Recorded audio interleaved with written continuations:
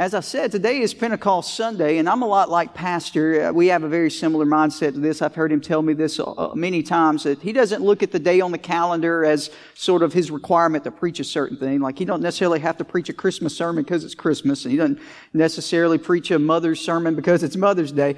And normally, I think I've because Pentecost Sunday's right here, I think I've spoken several times on this day, and I'm the same way. I don't feel like I necessarily have to preach a Pentecost sermon on Pentecost. But as I was preparing and listening to the Lord, I really felt drawn to talk about the Holy Spirit today. And I'm going to do it in maybe a way you haven't heard, or do a teaching to show you exactly what the Holy Spirit's role is in our lives. And sometimes, again, because of my roots, and I enjoy my roots, don't get me wrong, I am thankful for the worship that we get to experience and the power of the Holy Spirit and the fact that we're free to express ourselves. Amen. I am thankful for that. But sometimes we get so drawn to that aspect that we forget the whole purpose of Pentecost.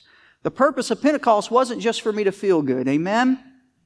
The purpose of Pentecost was for me to be prepared to do what God has designed and called me to do. It was to equip me to be the leader, the Christian, the disciple I was supposed to be. So I want to show you how the Lord shows this, not just in Acts. We'll get to Acts in a moment, but I want to start in the book of Exodus. If you'll go with me to Exodus chapter 30.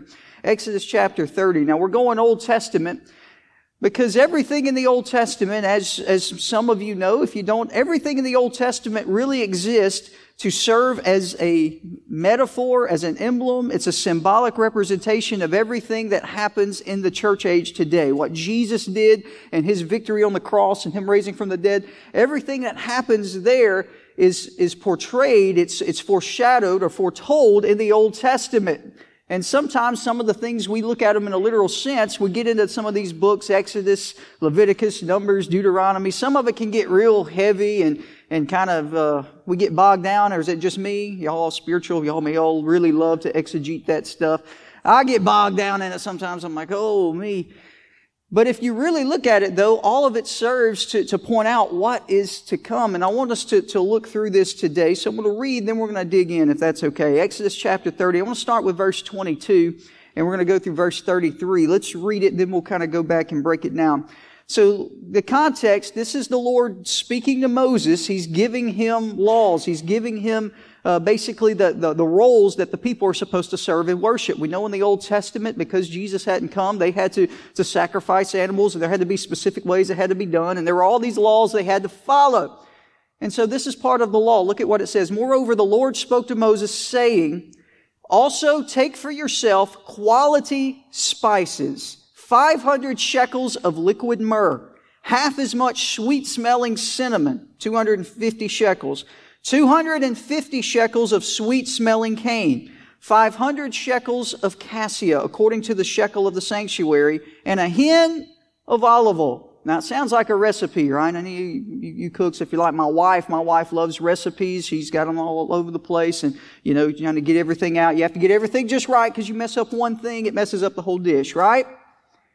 So God is giving them a recipe for something. And what He's giving them a recipe for is this in verse 25. And you shall make from these a holy, everybody say holy, a holy anointing oil, an ointment compounded according to the art of the perfumer. It shall be a holy anointing oil. He says it again, so that must be important. He repeats himself in that verse. It is not just an oil. This isn't just a normal oil that'll smell good. It's not an essential oil that you just, can use for different. It is a holy anointing oil. It's very important. Verse 26. With it, you will anoint the tabernacle of meeting and the ark of the testimony. So this oil was going to be used to anoint the entire tent, the place where they came to worship. It was also going to anoint the ark of the testimony, which was the symbolic for them presence of God, the place where the presence of God would come down and dwell with them. The table and all of its utensils, the lampstand and its utensils, and the altar of incense, the altar of burnt offering with all of its utensils, and the laver and its base. You shall consecrate them that they may be most, there's that word again. What is it? Holy. Whatever touches them must be what? Holy. And you shall anoint Aaron and his sons and consecrate them that they may minister to me as priests. And you shall speak to the children of Israel, saying, this shall be a holy anointing oil to me throughout your generations.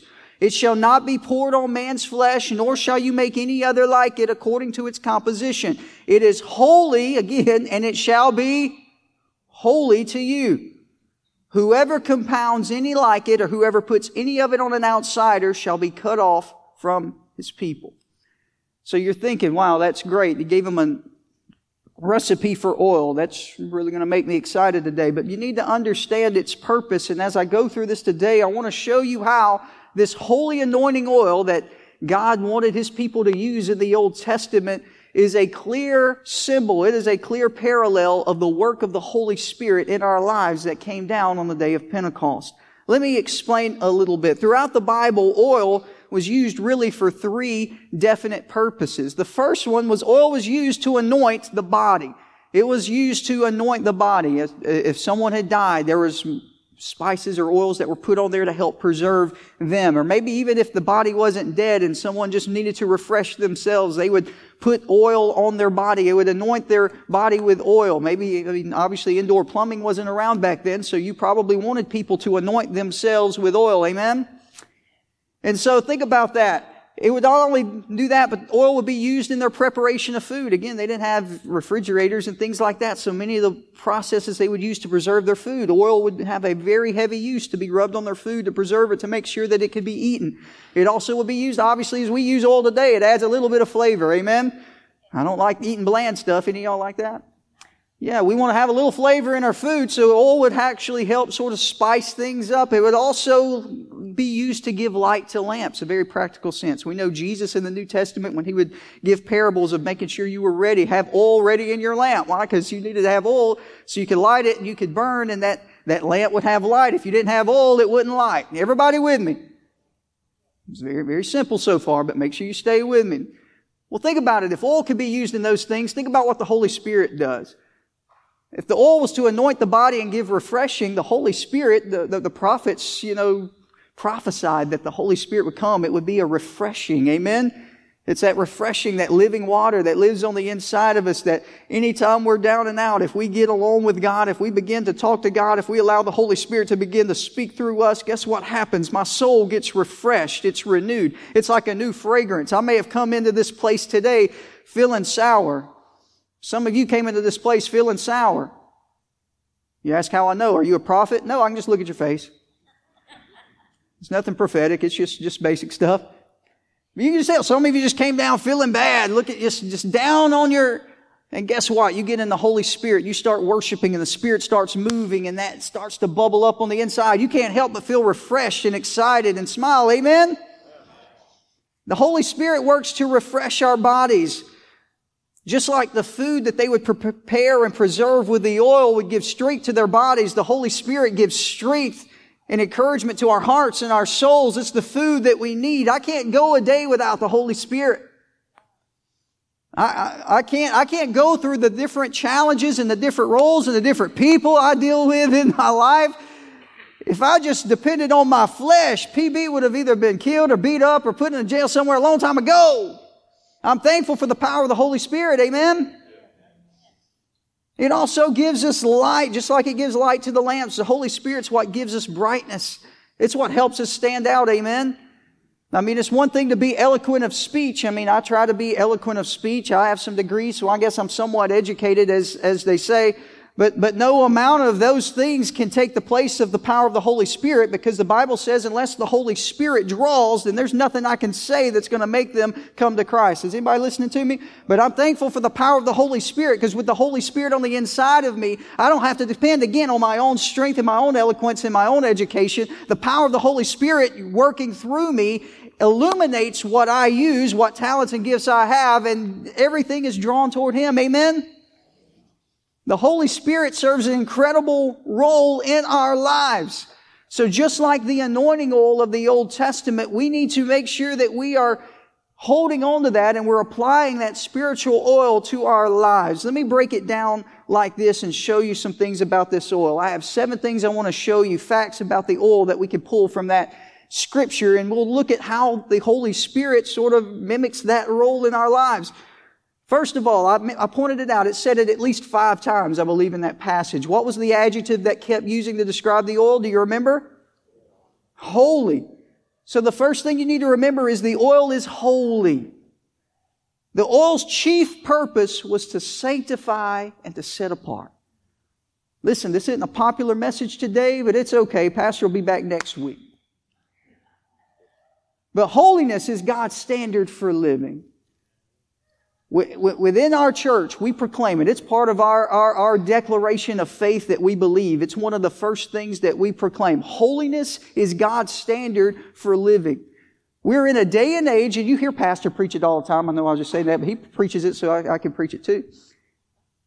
But we weren't created or meant to sin every day, right? Once we come into agreement with Christ, and I'll point out this more in just a moment. But the life of a Christian isn't just we have freedom, we've been forgiven, so we can do what we want to, right? God has designed us, and He wants us to follow and begin a process of being more like Him each and every day. It's a process of purification. Thus, the anointing on our life, the Spirit on our life, we're meant to live holy. We're meant to live clean. Our lives are meant to look acceptable in His sight. Holiness is God's standard. Now, don't get me wrong. In the name of holiness, there's been a whole lot of things that have been preached and proclaimed that have nothing to do with holiness. It's just about a perception and an appearance. I'm not talking about those things. I'm talking about the fact that what are your intentions and where is your heart? Is your heart to be more like Jesus every day? Is your desire to be more like Him and to follow His will, and the things that He despises you're willing to stay away from? Told you that's tough. The Holy Spirit makes contact with those things that have been consecrated to God to make holy. The reason why when we give our hearts to Jesus and the Holy Spirit comes in, and then later we experience an empowerment, a baptism of the Holy Spirit, that happens when we have shown that we're ready for that. When we proclaim Jesus as our Savior and the Holy Spirit's coming in, it's coming in to begin to clean house. You know, with me? It's coming in to begin to clean some things up. The point isn't to just come in and affirm you. And I could go a lot of places there. I'm going to be good today. But the Holy Spirit doesn't just come to affirm who you are right now. The Holy Spirit's coming in to say, I love you where you are right now. So let's do this thing and let me show you how I can allow you to be my light. How I can make your life closer to what I want you to be. Is this making sense so far? The Holy Spirit makes contact to us and its job and its goal and its end game is to make us holy. Here's the second thing. Pull verse 31 there back up of Exodus. The oil was claimed by God. Look at this again. It says, you shall speak to the children of Israel. This shall be a holy anointing oil to who? To me. God's saying, this is my oil. You're not going to mix this up and this just be for your benefit, for your glory. This is for who? The holy oil was the seal of God Jehovah. Understand this. Everything that this oil touched, it sanctified. It cleaned. Again, kind of merging these 2 points together. Everything the Holy Spirit touches is going to be clean. Be very wary of things that claim to be the Holy Spirit but don't look clean. Y'all hear me? Be wary of things that claim to be the Holy Spirit but they don't look clean. The holy oil was the seal of God. It was the voice of God that asserted authority. It was the hand of God that laid hold and separated the vessels for His use. The Holy Spirit is the Spirit of God here on earth, and it carries out His will in the church. You understand the power of that? When the Holy Spirit comes in, just like that, when that oil touches something, God was saying, that's mine. You put oil on that, it shows that it's mine. Guess what? When the Holy Spirit comes into our lives, when we have given Him our lives and our hearts, and the Holy Spirit comes into our heart at that point and we're filled, guess what? God's saying, from this point forward, you're mine. I'm putting my seal upon you. Whatever the enemy continues to say about you, forget it. Amen? Maybe some of you want to keep listening to that, but if you keep listening to the enemy saying you're worthless, you're no good, you're not ever going to succeed or doing anything, keep listening to that and you keep living miserably. But I choose to listen to the fact that God put His hand on me, and no matter if everybody around me hates me and says all kinds of things, I'm still God's child and I'm in His hand and He's mine. Amen? His seal is upon me and there's nothing that can touch me that can't go past His hand. Is this good? God's not going to allow anything to overcome me that He doesn't want to happen. He's going to be for me. His seal is upon me. His hand is upon me.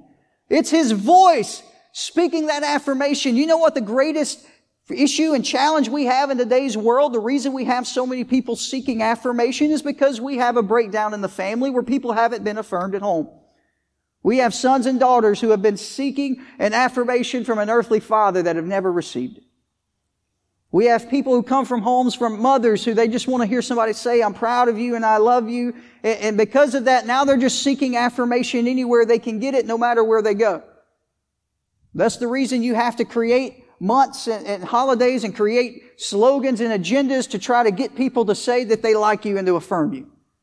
Well, I'm here to tell you, I can't speak for what you've gone through in your past. I can't.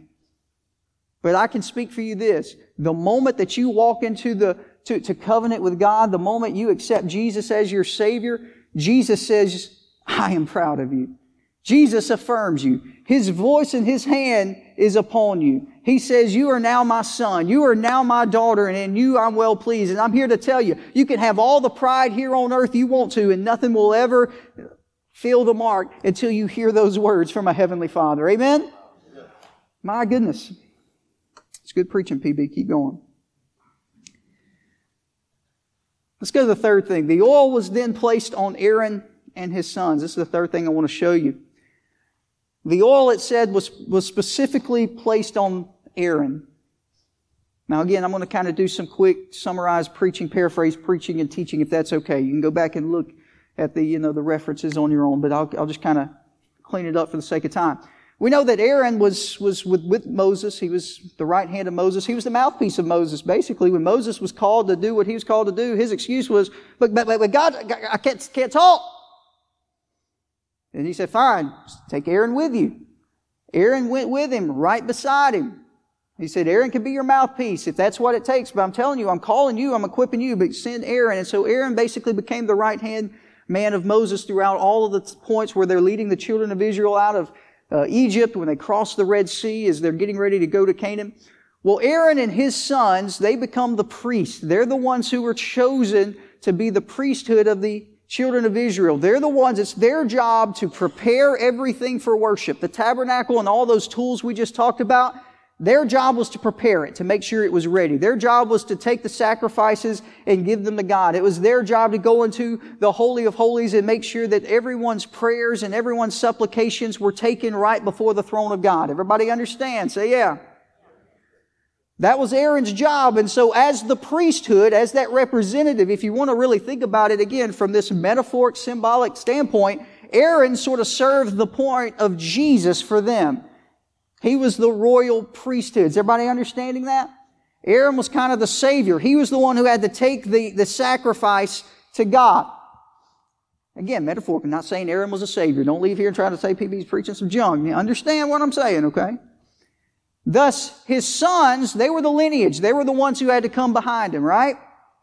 So, the anointing went on Aaron and their sons. They had to be prepared. They had to be clean. If you wanted somebody to take your sacrifice, you better make sure that they're clean, amen? I mean, can we be real and practical? If I'm sitting here preaching to you, you kind of want to think that PB's living pretty clean, right?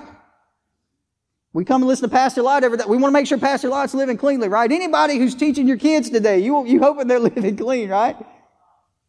Well, same kind of aspect. They want to make sure that the oil is upon them to make sure that they're clean, that everything has been set apart. This oil became a heritage for Aaron and his sons. I want you to understand that. The sons were able to receive that oil because they were sons. They were in the family. It was a lineage.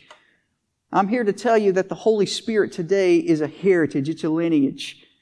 You're saying that I need to be a part of a special club? No, I'm telling you that you already are. I'm telling you, you already are. See, the Holy Spirit came down in Acts 2 and it filled them and empowered them to go and do great things and to build the kingdom of God. But I don't know what you've been taught, and prior to some popular belief, it didn't cease or end with the Bible days. Amen? The Holy Spirit didn't end there. It's for you and it's for me. It's for young and it's for old. It doesn't matter if you're the wealthiest person in here or the poorest person in here. It doesn't matter if you've been saved 35 years or if you're just coming to the kingdom of God. Are y'all listening to me today? It doesn't mean if you're the most popular people here with thousands of people in your influence, or there's not anybody that knows that you even exist on the earth. The Holy Spirit is for you. The Holy Spirit is for you. This lifestyle is for you. You don't have to be, quote unquote, good enough. You just have to choose and say, God, I'm going to give you everything I have, and then the Holy Spirit will invade your life and it'll empower you. You're a part of the kingdom of God. Listen, Paul said, once we come in, we've been adopted into the kingdom of God. That's why you're a son and a daughter of the king, of the royal priest. So the Holy Spirit, all that fell then, it can fall on you. This should excite you a little more than it is, but that's okay. I'm just soaking in. Go to Galatians 4:5. Let me show you a couple of things. Galatians 4:5. Paul's writing, he said that to redeem those who were under the law that we might receive what? Adoptions as sons. Guess what? Jesus died so that when you become a part of the kingdom, you're adopted. You're part of the family. Amen? That means I have a right to what the family has a right. I'm a part of the inheritance. So the Holy Spirit, I say entitled, I'm able to receive it. I have a right to it. Go to 1 John 2:27. But the anointing which you have received, it abides from Him. Guess what? It abides in you. And you do not need that anyone teach you, but as the same anointing teaches you concerning all things. And it's true and it's not a lie. And just as it has taught you, you will abide in Him. You see, the Holy Spirit, that oil, it's an inheritance that you can receive. And guess what? It abides in you, and it's something that'll go past you as the Lord tarries. Not only is the Holy Spirit for me, but I'm thankful that the Holy Spirit's for my sons. I'm thankful that my sons aren't just going to carry the name Robbins, though, I take a little pride in that and hope it means something.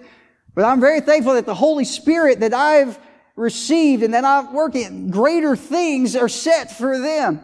And if they tarry and they have children, greater things are going to tarry for them. Are y'all listening to me? Look, I hate to get too practical and I don't want to get on the soapbox, but I'm sick and tired of the doom and gloom that we're facing in today's society.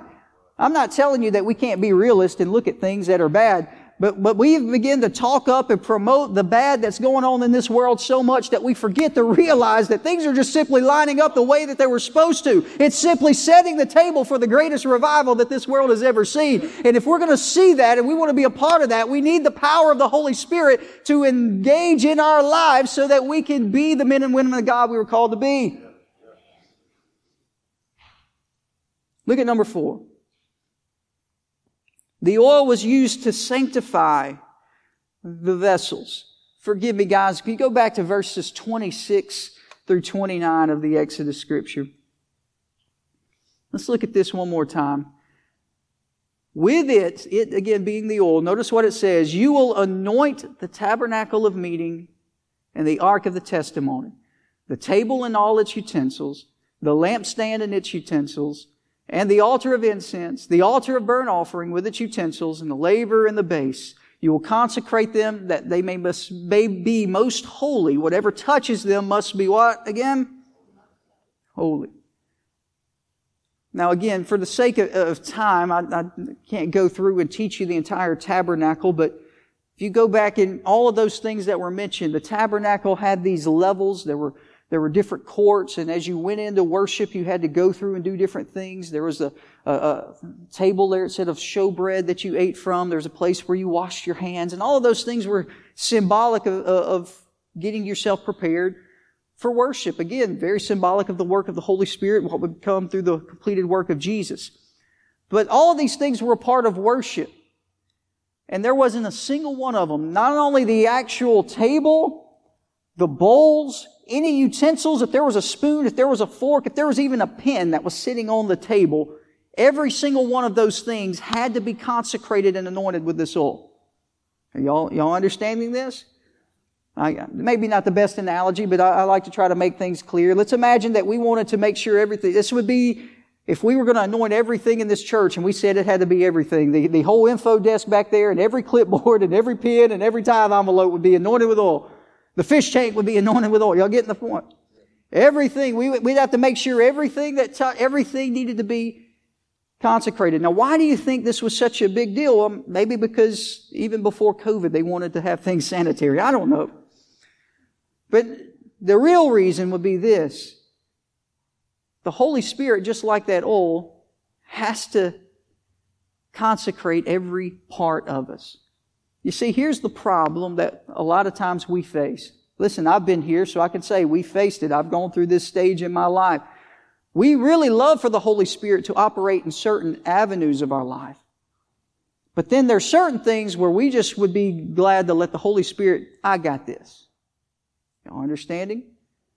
In other words, corporate worship, man. We love the power of the Holy Spirit to be alive when we're worshiping, right? Because we love, man, we just love we love the feeling. How many of you love to feel the surge and the presence of God? It's okay. I love it.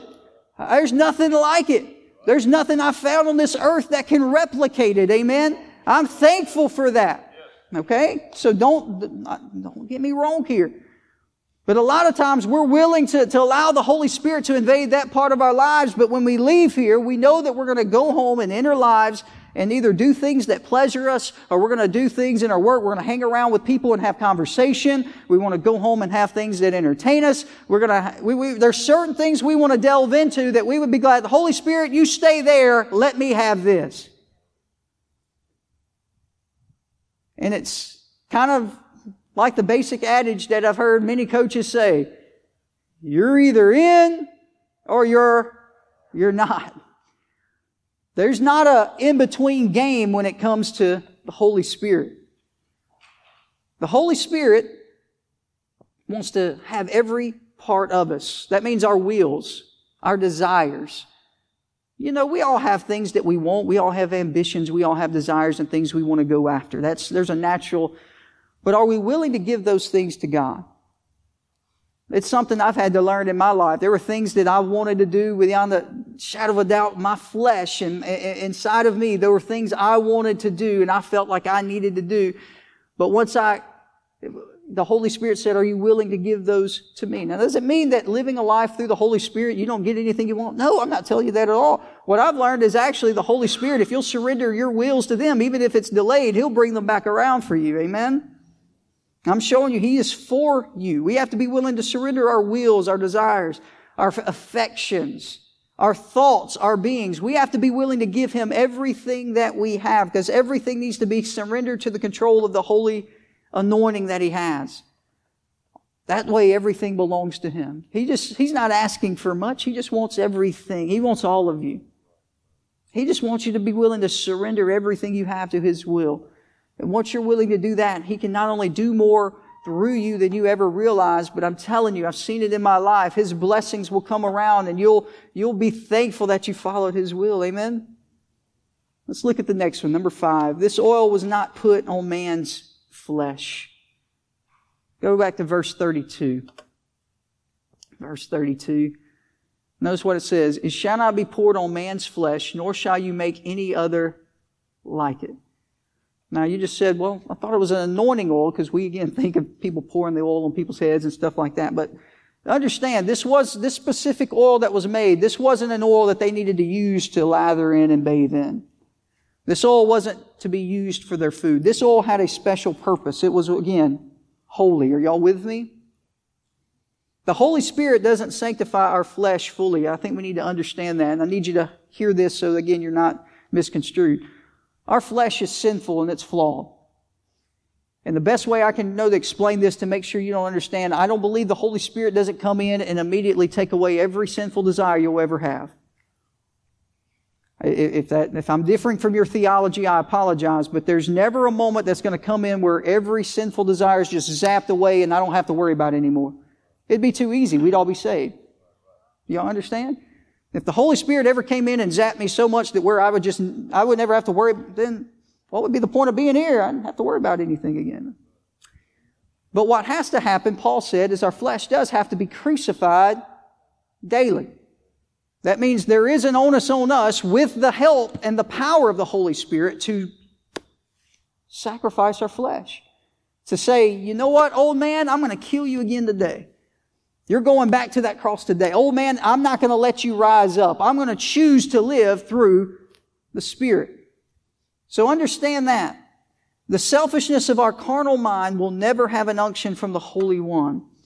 Our flesh is constantly lusting against the Spirit of God, and it cannot be used by the Spirit. So we need to understand that our carnal mind's never going to have that unction. If you're starting to wonder, is this God or this God? We'll start to really think, am I really wanting this to happen? And if I'm looking for something based on me and my desire and my will, or is this something that lines up with the Word of God?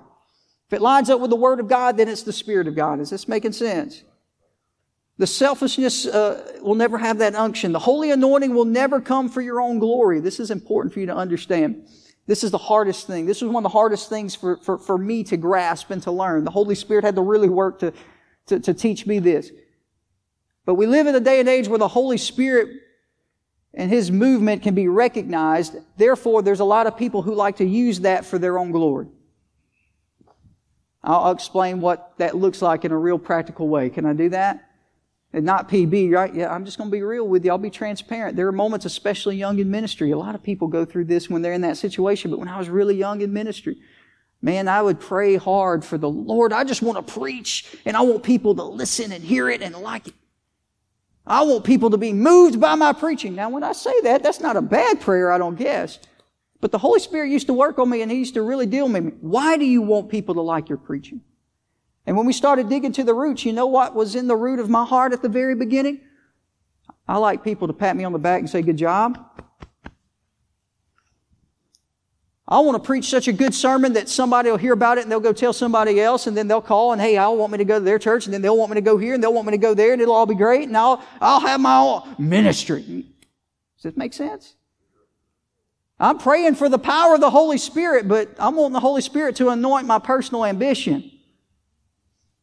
I've seen it happen with people in speaking and preaching ministry. It's happened to people in singing ministry. I've seen it happen to people in all kinds of ministry, even in business and in ministry. People are become ambitious. We want the Holy Spirit to anoint our works, and that's good. I want everything I do, I want it anointed with the Holy Spirit. But I have to understand the anointing of the Holy Spirit's not going to come if I'm wanting to use that just to build my kingdom.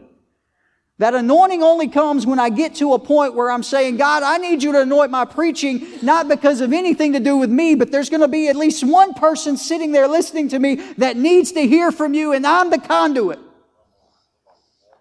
I need to be effective not because of me or anybody who even knows who I am. I need to be effective because there's people that need to hear you and know you. I need to be effective because I need to glorify you. And guess what? When you get that attitude and when that becomes the heart of who you are and the soul of who you are, then you see the anointing of the Holy Spirit begin to move in those lives. If we're not willing and ready to glorify them, guess what? We're not going to have communion with the Holy Ghost. The Holy Spirit cannot work and flow through us without us being willing to glorify God. That's the purpose. Amen? Let me show you another thing similar to that. Notice the next verse in 33. Whoever compounds any like it, or whoever puts any of it on an outsider, will be cut off from his people. I need you to understand this. The oil wasn't to be put on strangers. This oil wasn't for strangers. Now again, when I first make that point, I'm going to explain. Some of you already, well, we're not exclusive here. No, listen, salvation is for all. Everybody is welcome in, but we need to understand something. The strangers were for those outside of the priesthood who were not sons. Those who weren't a part of the family. Here's the beauty of it. All of us who come into the kingdom of God, we are sons and daughters. Amen? We've been invited to be sons and daughters. But listen, not everybody's a part of the kingdom because not everybody has accepted Jesus as king. And so they are not sons and daughters. There are people in this world who are not a part of the kingdom. Doesn't mean they can't become a part. I'm just letting you know they're not a part. Every son, no matter how poor or ignorant, can have the holy anointing, but here's the truth. Nobody else could.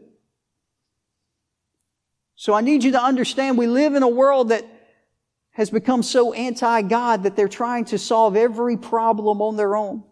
We live in a world where we're trying to solve every problem with intellect, and we're trying to solve every problem through politics or through government. We try to solve every problem through debate. My goodness, at debate. We'll record 30-second videos right and left telling everybody how they're wrong and how we're right, and we post and we share and all these things trying to save the world, but there's no anointing on it. Y'all understand? There's no anointing on it.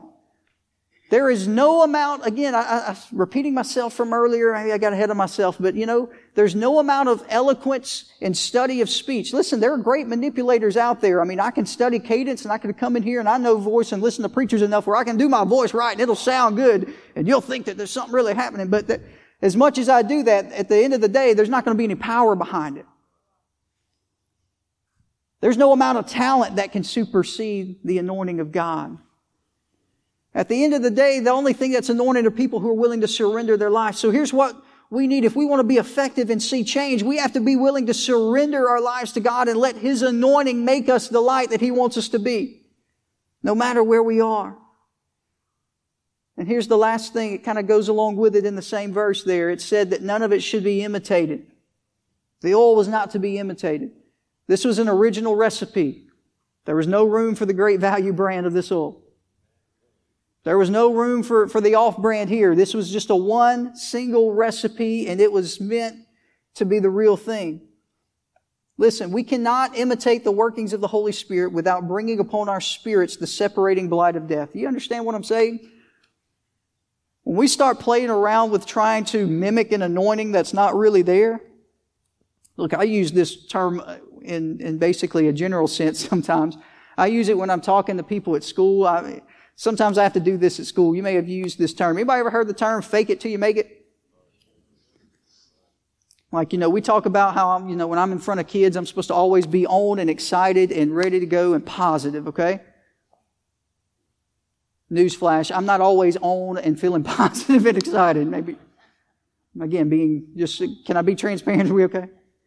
So what do? I can't take that out on them. So what do? We fake it till we make it. We act like until we get there. That's a good strategy in that aspect, but it's a terrible strategy if you're trying to mimic the anointing of God. If you're not just feeling it, you're just going to say, well, I'm just going to fake it till I make it and hope something happens. If I didn't pray through and feel God this morning and I just came up here and said, well, this is going to be a dud, I'm just going to act like something, then I'd be missing the mark.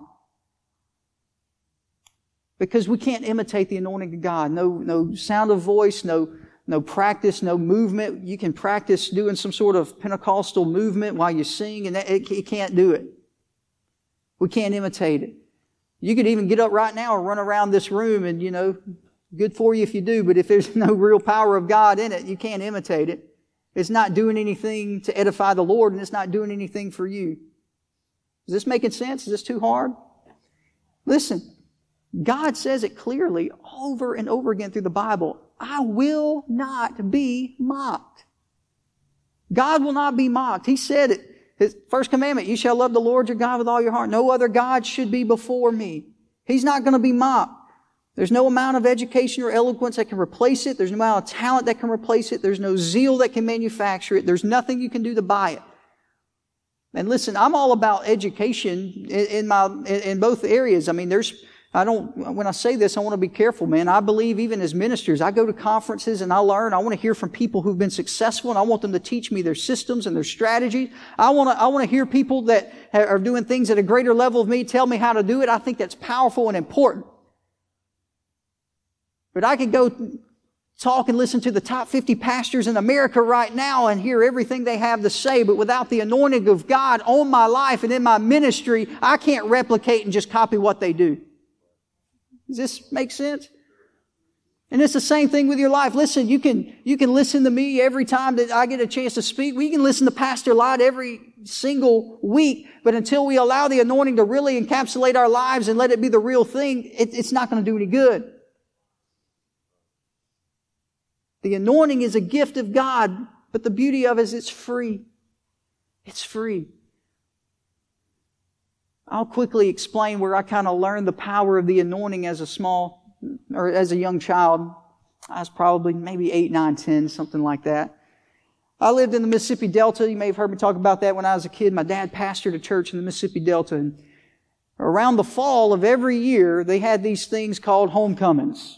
Now, I don't know if you grew up in a small church, you may remember that term, homecoming.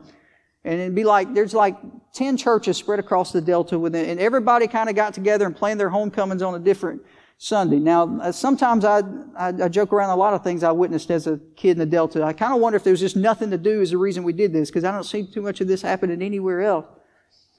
But basically what happened is on a Sunday when it was another church's homecoming, you went to your church, but you knew as soon as your church was over with, what we did was we had to get in the car and go to whatever church was having homecoming, because they were having a potluck meal, so we were going to eat. And then we'd go and listen to their people sing for like 2 hours. Some of it good, some of it, well. And then we'd come home. And again, as I've gotten older, there was a little wisdom there. It meant for about 10 Sundays there was a free Sunday lunch. So that may have been more of it too. But anyway, I'm telling you all that to say that I remember one of those Sundays in this small Delta church with about 25 people in there, I think. On a Sunday afternoon, we're sitting there, and I'm just, in my mind, I'm like, come on, Dad, the Cowboys will play at 3, and we're sitting here listening to this. I mean, just put Bill Gaither on the radio. We'll be okay. But we're sitting there listening, and I remember there was this family. They were people that we knew, but man, they were very talented singers, and they were up there, and they were singing. They sang about 4 or 5 songs, and I mean, I'm really not a music expert per se of any kind, but I'm just telling you from a technical standpoint, if you knew music, it was perfect. They were on, the harmonies were on, they were tight, they knew everything. But even as an 8 or 9-year-old kid and then listening and watching my parents and watching the people around you, they sang perfect notes. Everything was, but everyone just kind of sat there. You ever been in a place like that? Man, everything was good. Everything was on point, but it was just kind of dry, I guess is the word that we'd use in Old Pentecostal. It was just dry. I mean, they just sang and sat down, and people just kind of stared at them, a little golf clap at the end. And well, I remember they took a break from their singing, and this guy, this man and woman, the woman was playing the piano, and this man sang, and I'm really not trying to be comical, and I'm not trying, but to say that this guy was not a good singer. He was trying though, man. But he got up there, and I remember he sang a hymn. They were singing these, radio songs and things like that. He just gets up there and sings a hymn. It may have been Victory in Jesus. I don't know for sure. But he just gets up there and starts singing, and the talent was just, I mean, really, if we're comparing. But man, something happened when he started singing, because tears started coming to his eyes and some excitement started coming to his voice. And the people in the sanctuary that were just sitting there staring at the other ones blankly started raising their hands. And they started standing and they started worshiping. Now, my naive kid self, I asked my dad, I said, Dad, they just feel sorry for that man? He said, no, son. That's the anointing of God. That's the anointing of God. You see, it does, and I'm thankful for anointed and talented, don't get me wrong. But when you're having to come into conflict, God will take His anointing. If you're willing to give Him whatever you have, it doesn't matter what it looks like compared to everybody else, but if you allow His anointing to fall upon it, He can take it farther than talent will ever do. Amen? I'm going to give you one more example, and I'm going to I'm just going to paraphrase this one too. I'm sorry, just for the sake of time. Can I paraphrase this? Acts 8, you can go look at it. Probably a famous story, kind of where this kind of comes into crystallization. Simon the sorcerer, a man named Simon. He was known to play tricks. He was known to play cons. He was a person who made money. And basically, he was in Samaria, but this man named Philip came by. Philip, who had been saved and filled with the Holy Spirit and called in the ministry. Philip, who's going by, and he's starting to minister and talk and preach the gospel. And people start hearing Philip, and they get saved, and they're believing the things that Philip's doing, and miracles are following the preaching. And Simon gets excited because he sees Philip laying his hands on people, and they're receiving the power of the Holy Spirit. And basically, he comes to believe and he starts to follow Philip. But as he sees Philip laying hands on people and people receiving the power, again, I relate to this as a young kid, seeing preachers who would lay hands on people and people having these manifestations of the Spirit of God. I'm like, God, that's great. But here was his problem. He saw, it was a natural one. He wanted to operate in the power, but again, his motives weren't pure. You see, he wanted to operate because he wanted himself to gain fame. And so he even goes to Philip and says, Philip, I'll give you the money. You ask me. You name the price. I'm willing to pay. But teach me how to do this. I want to do that. And Philip rebuked him. He says, no. You see, you need to, you're mocking the power of the Holy Spirit. You see, this isn't something you can just pay and you can just have happen. This is something that you have to be anointed to do.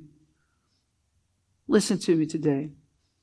In our world where we try to figure out everything on our own intellect and in our own strength, in a world where we've tried to blast and some of the things that have been done in the name of Pentecost, in the name of the power of God, yes, some of those things have been wrong. There have been countless preachers who have tried to demonstrate or something that looks like the power of God, and then we see them morally fall or we see them take advantage of people. Obviously, I understand the skepticism toward the power of God in today's society, but I'm here to tell you, we cannot function to our full potential if we're not willing to accept the anointing of God in our lives. I don't care if you're going out this week and you're building a house. I want you to build the house under the anointing of the power of God. If you're going to talk to someone, if you're going to be a mom or a dad, I want to be a mom or a dad full of the power of the Holy Spirit. I want to teach and administrate under the power of the Holy Spirit. I want to sing and preach. I want to be a member of the church, but I want to walk and talk daily with the anointing of the Holy Spirit on my life. Will you stand with me this morning?